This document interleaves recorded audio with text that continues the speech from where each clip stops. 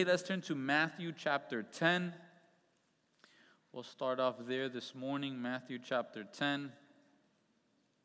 And tonight, I guess you could call it sort of a vision night. Not that we're all going to sit here and have different visions, right? There's no 3D glasses under your chairs or anything like that. But just to think of, okay, 2021, what does the Lord have for us? What has the Lord called me to for this year? What has the Lord called the pastors to? And that's a great way to spend the end of your year, is just asking the Lord, hey, God, what do you have for me this year? Lord, where are you trying to grow me in this year, right? In life, with goal setting, with jobs, with getting good grades, with shooting. If you have no target, if you have no goal, you're going to hit that every time, but you're going to not really be going anywhere, right? You're just going to be meandering, as the Bible says. But if now you have a target, if you have a goal, you're going to be able to see, hey, am I really hitting this? Or am I not? And that's why it's so good as we pray, Lord, what are you calling us to for 2021?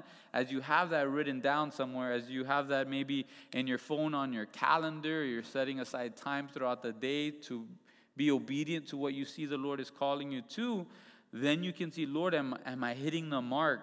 Lord, am I hitting the target? Or God, am I just meandering in life? Am I just being tossed by the winds, by the waves? Or Lord, am I on task? Do I know what you have for me, Lord? Do I have goals? Do I have dreams? Do I have a hope? Again, God, he tells Habakkuk, okay, get the vision that God has given you and then write it down so anyone and everyone can see it and then they can run with it. So not only for us as a church so that we'd be on the same page, but even for you personally, be praying. If you're a dad here, you're a mom here, be praying for the family. Lord, what are you trying to grow us in as a family? Do you want us to take a mission trip together as a family? Do you want us to dive in serving more as a family? Should we go help out at Miami Rescue Mission as a family? Should we start going to prayer meeting as a family, right? Whatever it may be that we would say, Lord, what do you have for us? And Lord, how can I be obedient to it? But in Matthew chapter 10, everything's okay, don't worry. Matthew chapter 10, verse 16, it tells us, behold, I send you out as sheep in the midst of wolves. Therefore be wise as serpents and harmless as doves. But beware of men, for they will deliver you up to councils and scourge you in their synagogues. You will be brought before governors and kings for my name's sake, as a testimony to them and to the Gentiles. But when they deliver you up, do not worry about how or what you should speak, for it will be given to you in that hour what you should speak. For it is not you who speak, but the Spirit of your Father who speaks in you. Now brother will deliver a brother to death, and a father his child, and children will rise up against parents and cause them to be put to death. And you will be hated by all for my name's sake. But he who endures to the end will be saved. When they persecute you in this city, flee to another. For assuredly I say to you, you will not have gone through the cities of Israel before the Son of Man comes. A disciple is not above his teacher, nor a servant above his master. It is enough for a disciple that he should be like his teacher, and a servant like his master. If they have called the master of the house of Beelzebub, how much more will they call those of his household? Therefore do not fear them, for there is nothing covered that will not be revealed, and hidden that will not be known. And just meditating today on, the season that we're in, what does 2021 really have for us? This is just the scriptures that I was thinking of, how much more we have to be in touch with the Lord and filled with the Spirit. Because we're being faced with different challenges and different situations each and every day that, if we're honest, we wouldn't have been in a year ago. 2 years ago, we would have never even thought it, right? The situations that we're in because of COVID, because of the racism, because of the government, because of the politics, we find ourselves in certain situations where you're dealing with someone who genuinely wants to know, or just someone who genuinely doesn't know. And then sometimes you're dealing in a situation when someone that thinks they know it all, right? And that's why we need to be filled with the Spirit to say, okay, Lord, how do I answer this person? Lord, is this someone that genuinely cares? Is this really an opportunity to share the gospel? Or Lord, is this the swine you speak of that I shouldn't be throwing my pearls before? Again, we need to be filled with the Spirit. We need to be in the Word. And then the truth of today, that there's going to be division even within our own homes and our families because of what we believe. Family, have you counted the cost? Have you counted the cost? That perhaps because you believe the Bible is literal, is the truth of the world and of the universe, your own family may not want to eat with you anymore. They may not want to spend time with you anymore. The word here says it's going to get to the point where they're going to turn you in to the officers because of what you believe. Are we ready for that? Have we counted that cost? Or within our minds, do we not realize that perhaps family is more important than God? Or we think family and God, it's the same thing.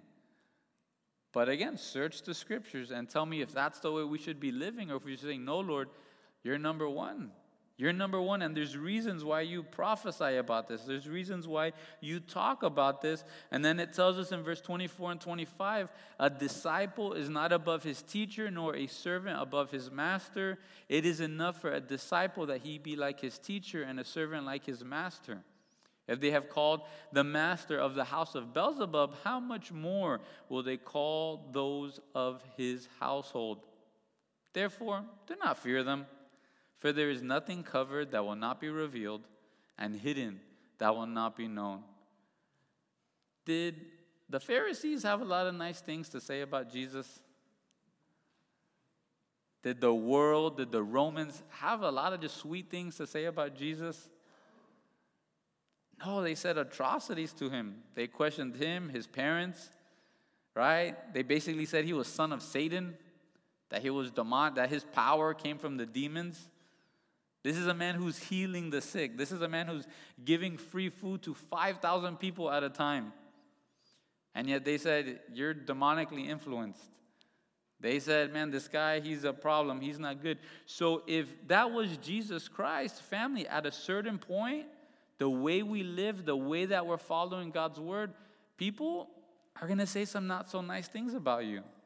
And are we okay with that? I know I've mentioned it before. I hope I don't sound like a broken record. But 10, 20 years ago, the church got consumed with looking as cool as the world. The church had to look as cool as the world. And if we looked as cool as the world, we thought, duh, they're going to come into church because we look just like the world, right? That's when many churches had the concerts, had the fog machines, the strobe lights, right? The music, rock concerts.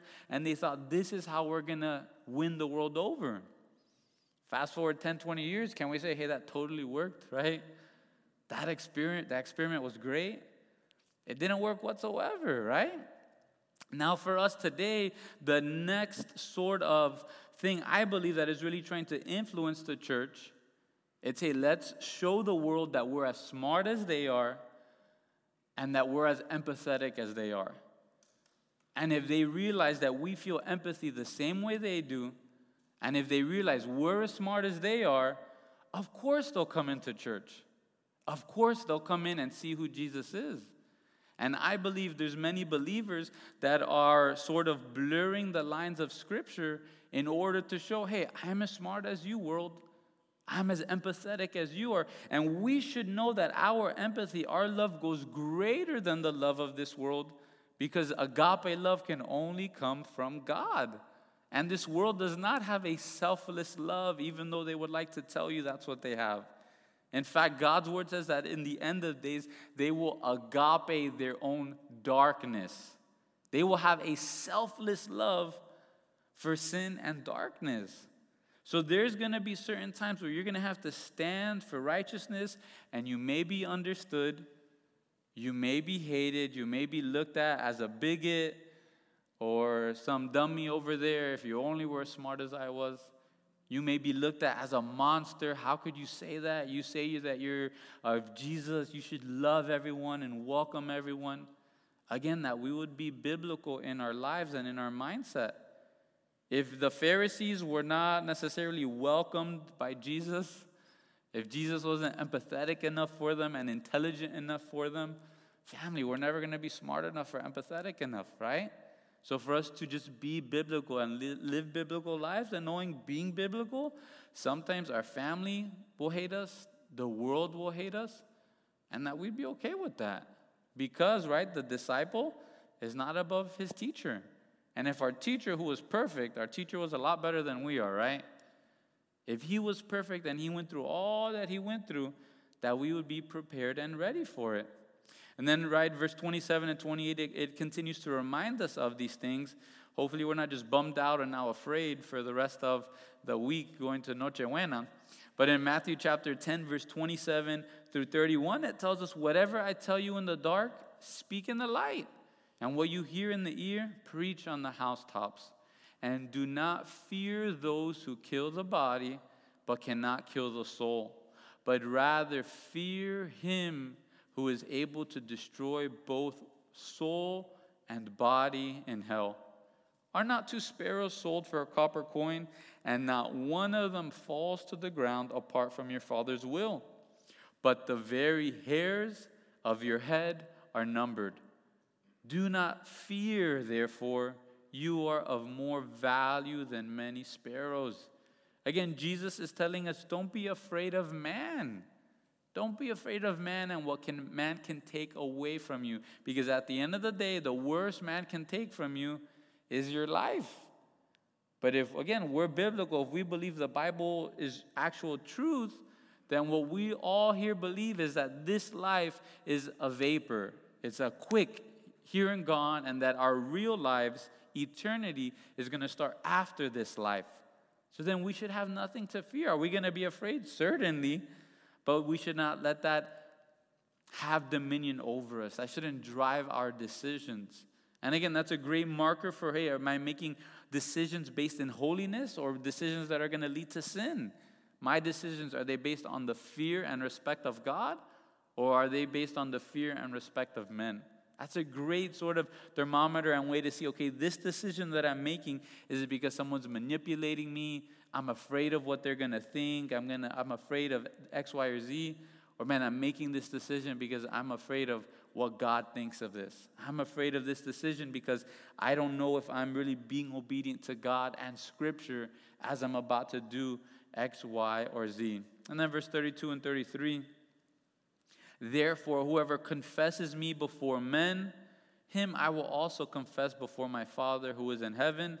But whoever denies me before men, him I will also deny before my Father who is in heaven. Do not think that I came to bring peace on earth.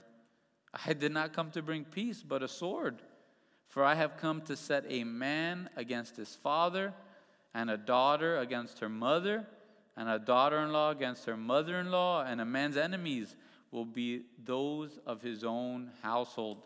He who loves father or mother more than me is not worthy of me. And he who loves son or daughter more than me is not worthy of me. And he who does not take his cross and follow after me is not worthy of me. And he who finds his life will lose it. And he who loses his life for my sake will find it.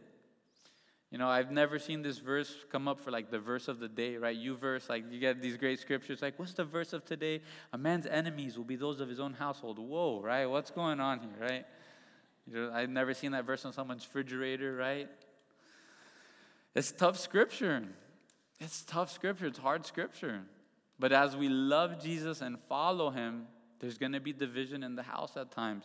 Again, that our focus would be on verse 32 and 33. Am I confessing the Lord before men, or I'm just concerned about the people around me that now I'm holding that all back?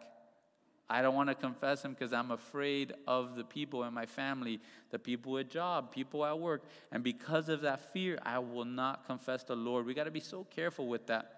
But that's just today what I was thinking on, what I was chewing on. But for the year, the verse for the year, for our church, it's Matthew 28, verse 19. You could turn there if you'd like. Matthew chapter 28, verse 19.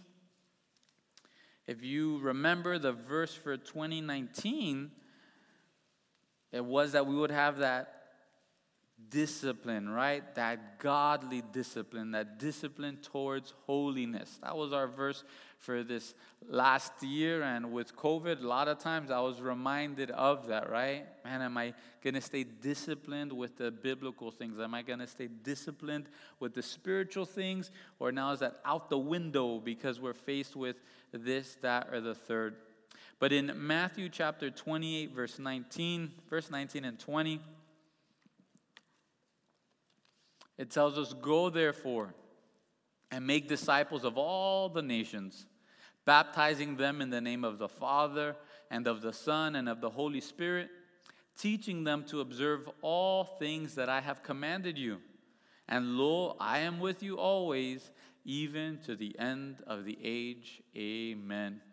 And throughout this year, I hope that we're growing in 3 specific aspects. Again, it's easy to track where you're at and where you're going when you make those goals as specific as possible. So 3 things: prayer, evangelism, and discipleship. Prayer, evangelism, and discipleship. It's been said that if you're feeling really great about yourself and your spiritual life, take a peek at your prayer life, and then that should really give you an idea of where you are at with the Lord. I haven't ever heard anyone ever say, my prayer life is like the best. It's perfect, right? My prayer life, there's no way it could get any better. If we're honest, for many of us, our prayer life is one of the areas that's most neglected in our daily life and in our spiritual life. Yet we know for Jesus, how often did he go away to pray? How often did he go up to the mountains to pray? How often did he get away from the disciples? He got away from the multitudes, and he said, hey man, I gotta go pray. He was about to be faced with the toughest situation in his life, going to the cross. And what did he decide to do? He literally ended a party. He ended the Passover meal. He ended a party, and he said, okay guys, I gotta go pray, right? Imagine, you would look at your friends weird. Noche Buena's going on, and someone says, hey, I got to cut out early. I need to go out and pray. Dude, it's Noche Buena, man. What are you talking about, right? It's our party. It's our fest. And that's what Jesus did. The Passover, it's one of their top feasts, one of their top family get-togethers. And Jesus said, okay, we got to go. Let's go pray, right? It was very important for him. Then we look at evangelism, right? Are we sharing the gospel with others? Are we keeping this best secret just all to ourselves? We don't want anyone else to know, or we're too fearful to let others know. We'll look at that a little bit more. And then discipleship, right? What does that mean? What does that look like? Am I being discipled? Am I discipling someone else? Or like we talked about, am I keeping the best secret to myself? Am I also just keeping church all about me? That when I go into a church, all I think of is me. And when I walk out of the church, all I think of is me. Or am I entering a church and saying, man, who needs friendship here, right? Who here needs just a hug? Who here, man, they need prayer. They need someone to invite them to McDonald's afterwards. And that we would grow in discipleship. But sort of breaking down Matthew 28, verse 19, a couple key words to look at. The first one I can think of, it's go. It's the very first thing. You need to go. It's a word of action, right? And a word of movement. And for us to make disciples, you need action and movement. You can't just be sitting here and saying, okay, I'm gonna make disciples here in church, right? No, we need to go. We need to go out. We need to be mission-minded everywhere we go, saying, Lord, are you gonna open a door for me to share the gospel with someone? Lord, are you going to open the door for me to pray with someone, to talk with someone, right?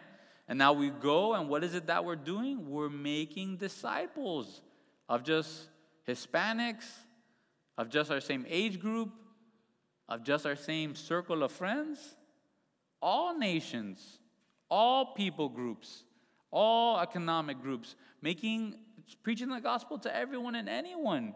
I think it's in Mark where it says, preach the gospel to all creatures, right? I was like, do I talk to my cat about Jesus, right? Lord, is that what you're asking me to do here?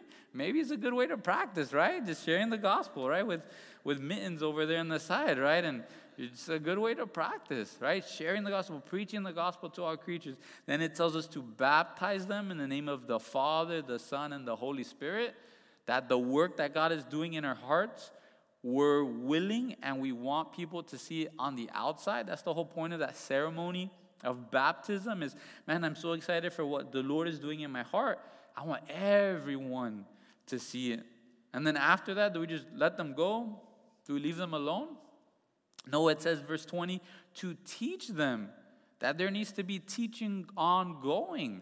It's not that you just get saved and then you're just thrown out to the wolves, never to be heard from or seen again. But then now you're receiving teaching. And what is the teaching about? The words which Jesus has commanded. If you're hearing teachings on things that aren't in the Bible, hey, it may be great, it may be awesome, but it's not going to help you grow spiritually. It may help you grow in other areas of life, but if you're wanting to grow spiritually and wanting to grow in eternal things, the teachings which you must be listening to and observing have to be biblical, have to be the words of Jesus, Jesus' commands. And are we just supposed to hear it? No, we are to observe it. We are to do them. We're to be obedient to them. And then the encouragement at the end, hey, I am with you always, even to the end of the age. This may seem like a tall task, right? Just the word go, you hear that and you're freaking out already, right? That, hey, Jesus is with us. He gives us the Holy Spirit, the great comforter, to strengthen us and to fill us to do all the different things that he's commanding us to do. So that first topic, prayer. Practical ways how we're trying to deal with it and address it. And then, man, some great scriptures. So we used to do this at 67th. Some of you don't even know what 67th means or what it is. But, hey, we used to do this at 67th. And we're going to be having prayer before the services. So at 8 a.m. to 8:45 a.m., we'll be having prayer before the morning services on Sunday morning. And then at Wednesday night, 6:30 to 7:15, we'll be having prayer before the Wednesday night service. So that's a great way if you're saying, hey, I got 15 minutes before church, let me go do something that's going to take a bunch of time and I'm going to end up running late. No, let me just show up early and I'll just pray for a little while. So just opening the door, giving us more opportunity to pray. I know you guys know of the Sunday night prayer meeting, the 6 p.m. prayer meeting, and man, just trying to make a greater just importance, influence there, trying to put more resources towards our Sunday night prayer meeting. So we're going to be having worship once again before the prayer meetings. We're going to have children's ministry available. I know for a lot of moms, a lot of families, it's hard to come to prayer meetings because your 7-month-old doesn't really agree with the prayer all that time, or they're saying amen all the time, right? You don't know what's going on. So we're going to have children's ministry available for the little ones. And then prayer is going to look a little different. Might be small groups, might be just the church body at large. But, man, I encourage you to come on out, check it out, and just be praying for us. I want to be a new wineskin. I don't want to be an old wineskin. So, Lord, what's going to help us grow in these areas? Is it prayer at 5 a.m.? Does that help some people before they go to work? Does that not take away from time with the family? Then the only excuse is, I just wanted more sleep, right?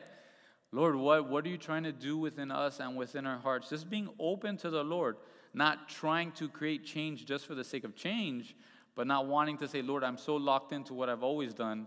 Lord, I'm not willing that you would change me or what I've always done, right? So we go to 1 John chapter 5.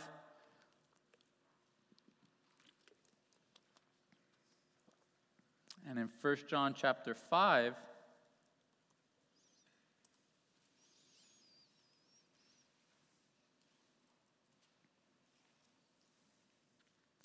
verse 14 and 15, it tells us, now this is the confidence that we have in him, that if we ask anything according to his will, he hears us. And if we know that he hears us, whatever we ask, we know that we have the petitions that we have asked of him. In other words, if we're praying prayers according to God's will, he's going to hear them. He's going to do them. He's going to answer them. That's why it's so important. If maybe you're here and saying, I don't know what to pray, I don't know how to pray, pray the Bible. Pray the scriptures in the Bible. That's going to be biblical prayers. That's going to be according to God's will, right? That we would just be praying things within God's word. In Mark chapter 9, verse 28 and 29, you could just write that down. But the disciples, they were having a difficult time in ministry. They weren't able to cast out a demon out of someone. And they asked him privately, why could we not cast it out? And what did Jesus reply? This kind can come out by nothing but prayer and fasting. Let's turn to Ephesians chapter 6. And in Ephesians chapter 6, here we see the armor of God, right? Some of the young boys' favorite scripture, right? The armor of God. We think of military, preparing for battle. But at the end of all the armor, at the end of all of our gear that he tells us about, he emphasizes one important thing. Ephesians chapter 6, verse 17 and 18, right? He tells us to take all the different armor of God. In verse 13, that we will be able to withstand the evil day and having done all to stand. But in verse 16 and 17, it says, take the helmet of salvation and the sword of the Spirit, which is the word of God, praying always with all prayer and supplication in the Spirit, being watchful to this end with all perseverance and supplication for the saints. And for me, that utterance may be given to me, that I may open my mouth boldly to make known the mystery of the gospel, for which I am an ambassador in chains, that in it I may speak boldly as I ought to speak. Again, even if we have all the armor of God, it tells us the way we end it is by praying always with all prayer and all supplication in the Spirit. Just that we would grow in prayer, right? As we went through James chapter 5, right, it tells us if you're sick and going through a difficult time, pray. If you're going through a great and awesome season in life, sing songs of worship to the Lord. That in every season we're going through, hey, we should be bringing it to the Lord. But many of us, we're hurting right now. We look at the news, and we're hurting. What's the first thing we should do? Complain about it on Facebook. No, that's not the first thing you should do. Make a meme about it on Facebook. No, that's not the first thing you should do, right? First thing we should be doing, complaining to my group of friends. No, it's praying. It's praying. It's crying out to God. God, I see all of these things. It doesn't make sense. It doesn't seem fair. Crying out to God. Now we turn to 1 Peter chapter 3 and evangelism. How can we grow in evangelism? How do we do evangelism, right? 1 Peter chapter 3.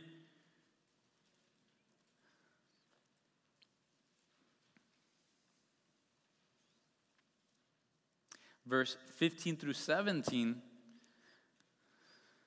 It tells us, but sanctify the Lord God in your hearts, and always be ready to give a defense to everyone who asks you a reason for the hope that is in you, with meekness and fear, having a good conscience, that when they defame you as evildoers, those who revile your good conduct in Christ may be ashamed.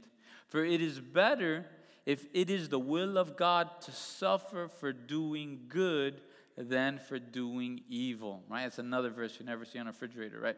But hey, evangelism. Quick poll here, right? Quick poll here.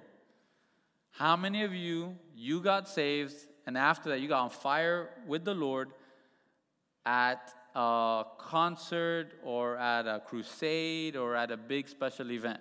Anybody here, that's how you got saved? Right, handful of us here, that's good. That's good. How many of us you got saved because someone knocked on your door and gave you a tract and you prayed and you got saved and you're on fire for the Lord ever since that?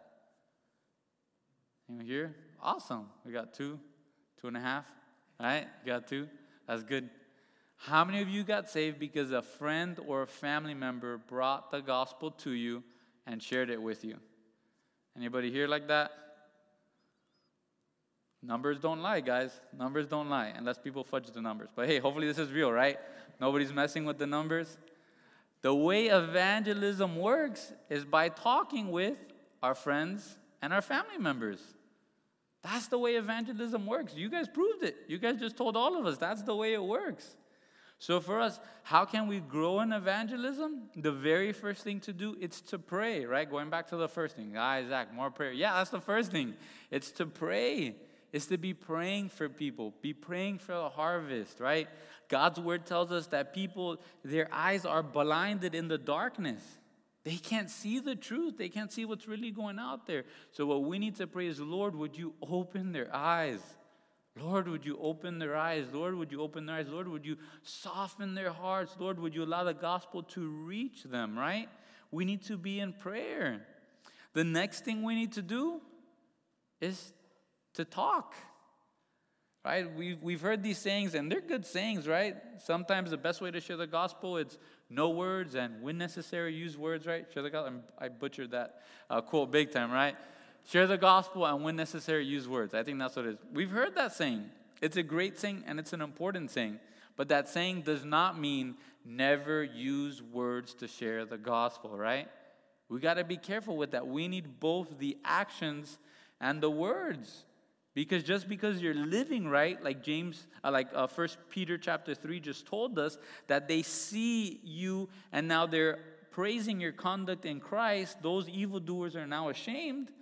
They got to know why. You got to give them the why. Who changed your life? Did you always live like this? Did you always work like this? Did you always love like this?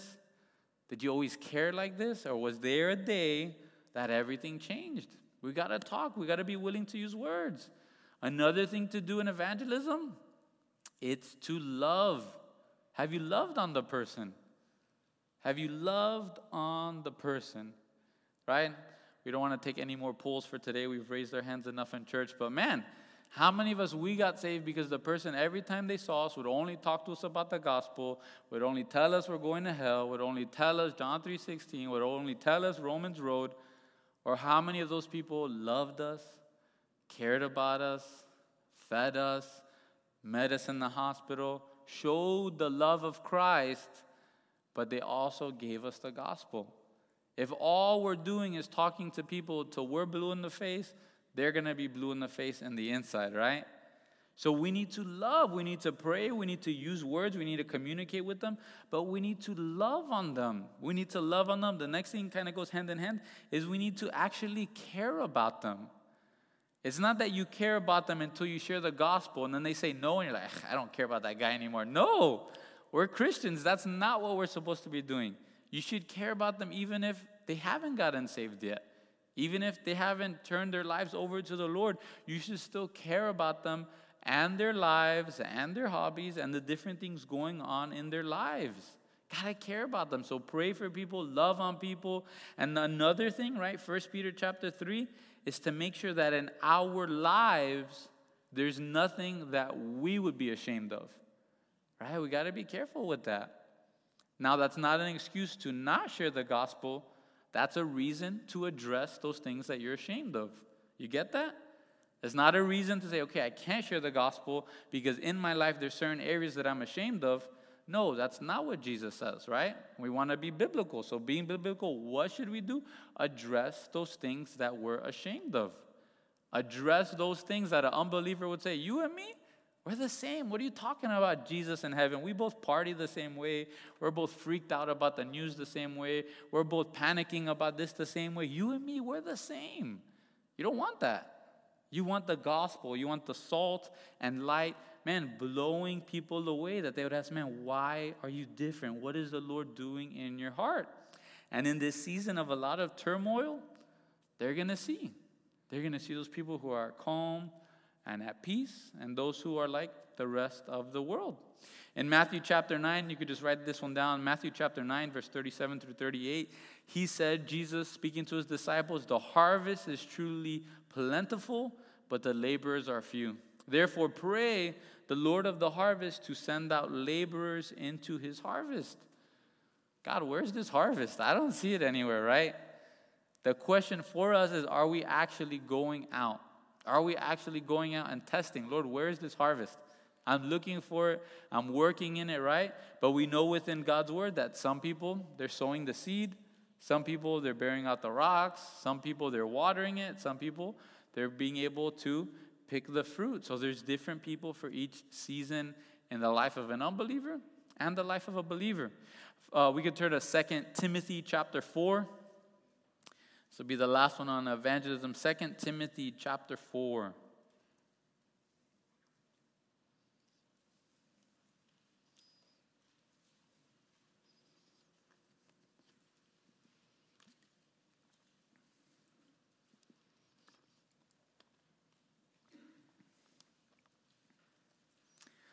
Second Timothy chapter 4, verse 1 through 5.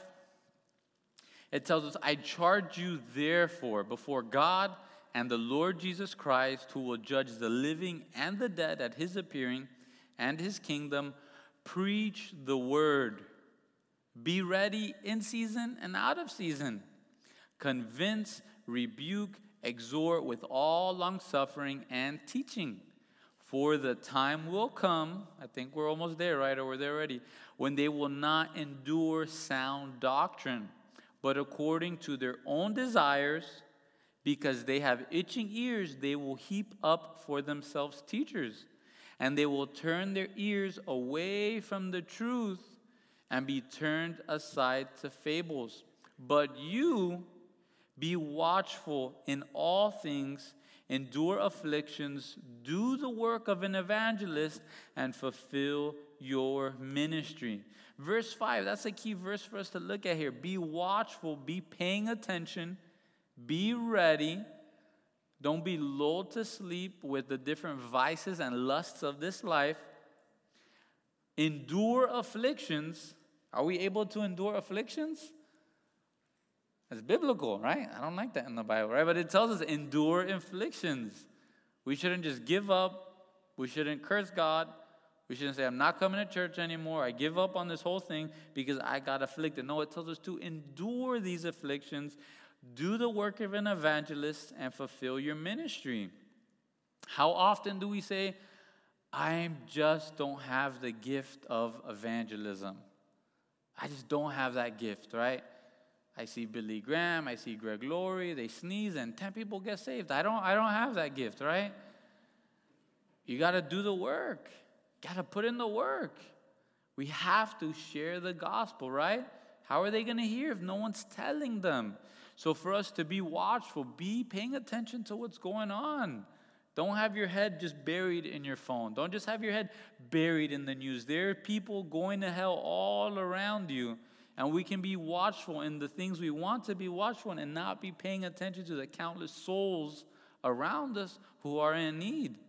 Endure those afflictions. Don't give up.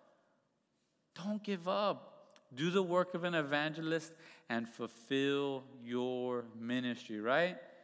And Paul, he gives us the reason why. Verse 6, for I am already being poured out as a drink offering, and the time of my departure is at hand.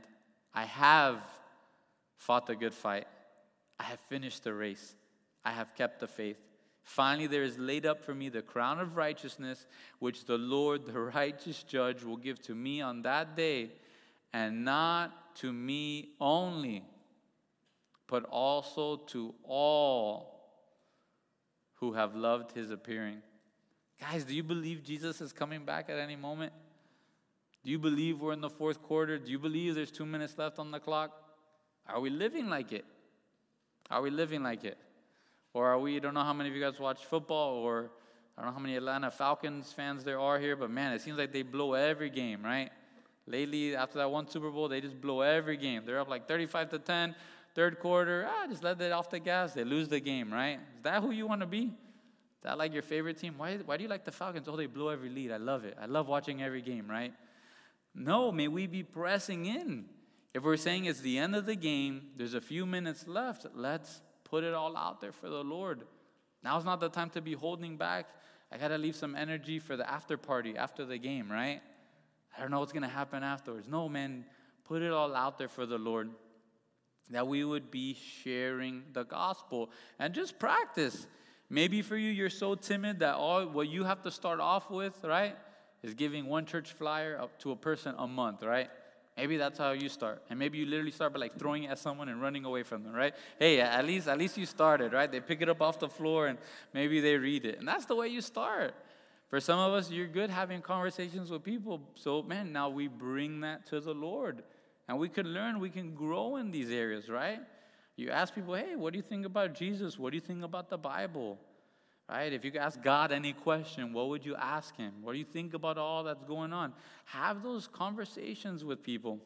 And finally, discipleship, right? Discipleship. What does that mean? What does that look like? I'm working on a project at the house, and it really made me think of discipleship. So I'm there, got all my saws out, got a table saw, a miter saw, and then Levi says he wants to help me. And I'm good with that. He's 7 years old. He can come and help me. But discipleship is not just letting him do whatever he wants to do or giving him the hard task. All right, son, I want you to take that circular saw and go cut that 4x4, right? You guys would call, right, children and family services on me if that's how it starts. Discipleship starts with how? Hey, son, this is a dry vac. There's the sawdust. Start sucking up the sawdust, right? Got to start with the small things. And for us with little kids, we think that's cute and we think that's awesome. But sometimes we come to church and we tell the pastor, give me that circular saw. How do I run the circular saw, right? How can I do that? And they say, okay, hey, come, let's go clean the bathrooms. No. I am above that. Just show me the circular saw, right? Hey, would you come to a prayer meeting? Prayer meeting? Nah, that's for the spiritual people. You don't know who I am, right? Oh, wait, what? Right? That's how we are sometimes, right? Discipleship, it starts from the bottom. Discipleship, it's something that's active, right? Even how Jesus said, go therefore. Discipleship is something that's active. It can look different in different people, but it usually starts with the basics, and then it builds up over time. Just like most of our jobs, most of our hobbies, most of the things that we love, you didn't just start off doing the hard tasks. You started off in the smaller things.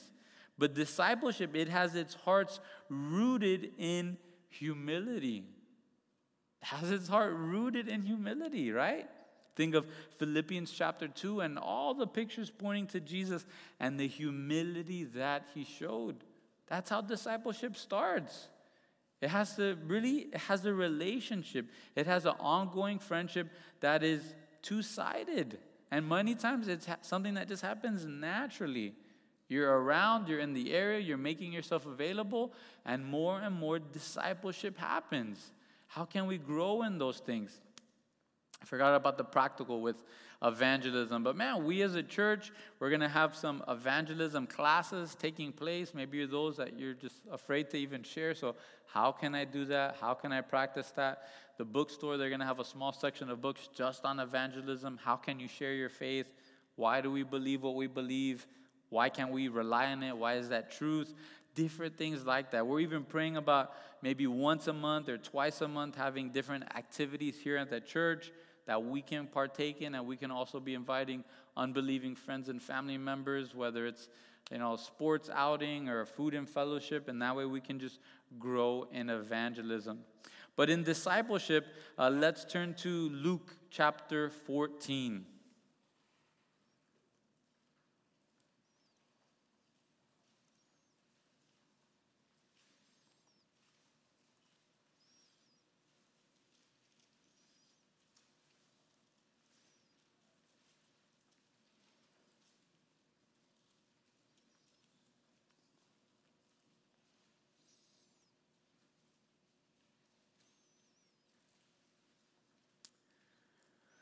Luke 14, where should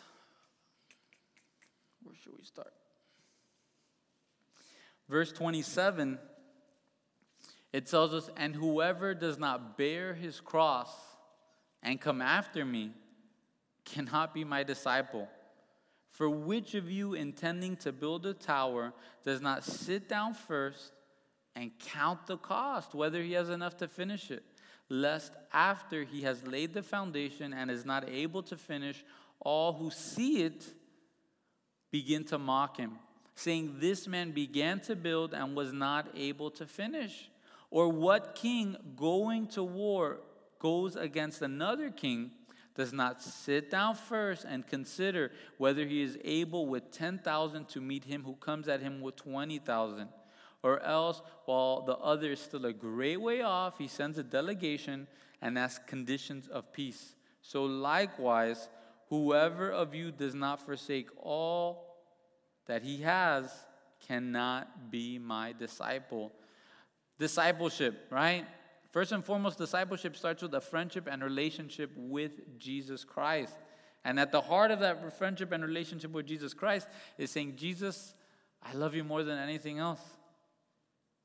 That's the basis there. Do you love Jesus more than anything else? Have you counted the cost to see, Lord, is that really the truth? Are there things I love more than you? Is it my family? Is it my job, my car, this hobby? Is it the fame? Is it my social media? What is it? And that's how it really starts. If there's certain things in life that are sinful, and the Bible says that are sinful, you can't really begin to just jump into discipleship right away because those things need to be addressed. You need to be willing to lay down those things first and foremost, and then you can continue in that path and that lifestyle of discipleship. Discipleship, again, it's something that's active. We don't use that word discipleship that often. I don't know if at your job they say, hey, let's join and start a discipleship here at our business, right? A good word for that is, now I had the word and I completely blanked out, right? But it happens a lot in trades where you're apprenticeship. That's the word, apprenticeship. And if you're jumping into a trade, usually you're in an apprenticeship, and now you're following someone around, and you're following them around and all the things that they do. And it starts off, hey, pick up the sawdust, take out the garbage, and slowly but surely it continues to grow. But that's how you learn a new trade, and hopefully as you stick around and you're doing it, one day now you're taking an apprentice under your own wing, and now you're teaching them all the things that you've been taught. And that's something that should naturally be happening within the body of Christ. The older ladies ministering to the younger ladies. The older men ministering to the younger men. Guys, are we willing to put ourselves out there, right? To the older men here, have you taken a younger man under your wing? Young men, have you reached out, not just with your words, but by your actions, counting the cost and saying, hey, would you let me just follow you around and work, right? That they're pulling out a Phillips box of screws and you already got the Phillips screwdriver ready for them. You're showing, you're proving, hey, I want to learn. I want to learn about this thing in life. See, we have such a blessing within the body of Christ that we don't have to we're going to make mistakes, but we don't have to make needless mistakes. Why? There's other people that have made those needless mistakes for us. And if we're just wise enough, we learn from them, and then we say, you know what? I saw that scar on their head. I don't want that same scar. So could you tell me again how you got there? Oh, so you had a bad relationship with a girl, and it took you away from the Lord, and then you got involved with her, then you had a kid out of wedlock, and now you're paying this, and you're doing that, and it's put the friction. Okay, I want nothing to do with that. So you know what? I'm going to now do these things in my life. Okay, you went to life, you went to school, they got you taking a bunch of student loans out in a school in Wisconsin to learn underwater basket weaving. Okay, I don't want to do that. So I'm gonna follow your cue, and you have how much in student loans? I don't want that much in student loans. So that's wisdom. But that happens, the older generation saying, I'm willing to put myself out there. And not every apprentice is perfect, right? If Star Wars taught us that, right? Not every apprentice is perfect, right? So sometimes we pour out our lives into one person at church and they messed up and we say, you know what? Forget it. I'm done. I'm over. I'm over loving people. I'm over sharing my life with people. And I'm just going to seclude myself and I'll just come into church late and leave early and that's it. I don't want to have to deal with people anymore. Thank Jesus, that's not what he did with me, right? Thank the Lord, that's not what he did with us. He continues to take chances on us and take chances within the body of Christ. The question is, are we willing to take that chance? To be loved on, to spend time with people, to be able to be a father to other kids, to be a son to other parents, right? That's, to me, again, one of the amazing things about the body of Christ is some of you are here and, man, your parents don't really love you, don't really care about you. But what God has done is within the church, there's other godly men and women here that the Lord has supplied them so they can be that love and relationship and guidance of parents. And there's some of you parents here that your kids, it hurts, it stings. They don't love you the way they love you. They don't care about you the way they care about you. But the Lord, He's provided some young men and women here that their parents don't love them, their parents don't care about them, and they're looking around saying, man, I wish I had a mom or dad in my life. I wish I had a grandparent in my life. I'll never forget Joel. All the kids wanted him to be their granddad, right? But I remember Caden from John and Melissa, and he came to Joel one day and he said, would you be my granddad? Would you be my grandpa, right? So he taught him how to play guitar. He would take him fishing. He invested in his life. And I think we would all say at a young age, I wish I had more people investing in my life. But then are we turning that around and saying, you know what? I'm going to start investing in other people's lives. I'm going to start calling the church and seeing how I can help. I'm going to call the pastors and say, hey, who needs to, I don't know if we could go to the hospital, but who needs ministry, right? Who needs a helping hand? Who needs help? And man, that's discipleship. That's what it looks like. It's going through God's word, but so much of discipleship, it's not a classroom, it's everyday life. Like Jesus and the disciples, right? We go back to the Bible. Jesus and the disciples, he was rabbi, he was teacher, but was it all classroom? Right? In the Bible, do we say, okay, Peter, okay, John, turn to X, Y, or Z, and I'll pull out your notebooks. I want you to write your dissertation. No. It was walking around and, hey, go ask this guy for a donkey. Okay, master, have you talked with him? No, not at all. But just tell him, I want it, I need it, and it'll be good. All right, master, let's go. Let's follow this, right? Master, there's 5,000 people here. They're hungry. Would you want to feed them? You guys go find some food. Master, we got no money. What do we do, right? Go look around. We got this little kid. He's got his Lunchables. What do we do, right? That's discipleship. That's discipleship. So for us to be willing to grow in these things and for us to pray in our own personal lives with the Lord and say, Lord, how do you want me to grow this year? How do you want my family to grow this year? Lord, Lord, I really believe you're coming soon. Am I holding back? Am I going backwards in my spiritual life? Or Lord, am I going to finish strong? So hey, if the worship team can come up, if the pastors can come up, and hey, let's stand up and we'll close in song. So Lord, we love you, God. And Lord, we thank you that you don't give up on us, Lord. You don't get rid of us. You don't trade us in, Lord. Father, thank you that you're so gracious and kind and merciful to us, Lord. And Lord, now we just cry out for the Holy Spirit, Lord. We pray that you would fill us with your Spirit, Lord. We pray that you'd give us boldness, Lord, over this holiday season with friends and family members, with coworkers, Lord, that we'd be willing to share the gospel, Lord. Or perhaps for some of us, Lord, the boldness is to cut off sin, Lord, to cut off relationships and bad habits, Lord. We pray that you would fill us to do the same, Lord. And Lord, again, we pray for those who are hurting and broken in this season, Lord. How often many people, they deal with more depression than ever and suicidal thoughts more than ever during the holiday season, God. And Lord, we pray if there's anyone like that tonight, Lord, that they would come up, that they would ask for prayer, Lord.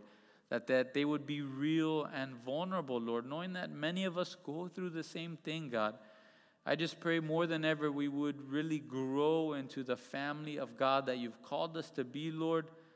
Not just being us four and no more, Lord, but that we would love one another, but that we'd also be going out and finding more family members, Lord.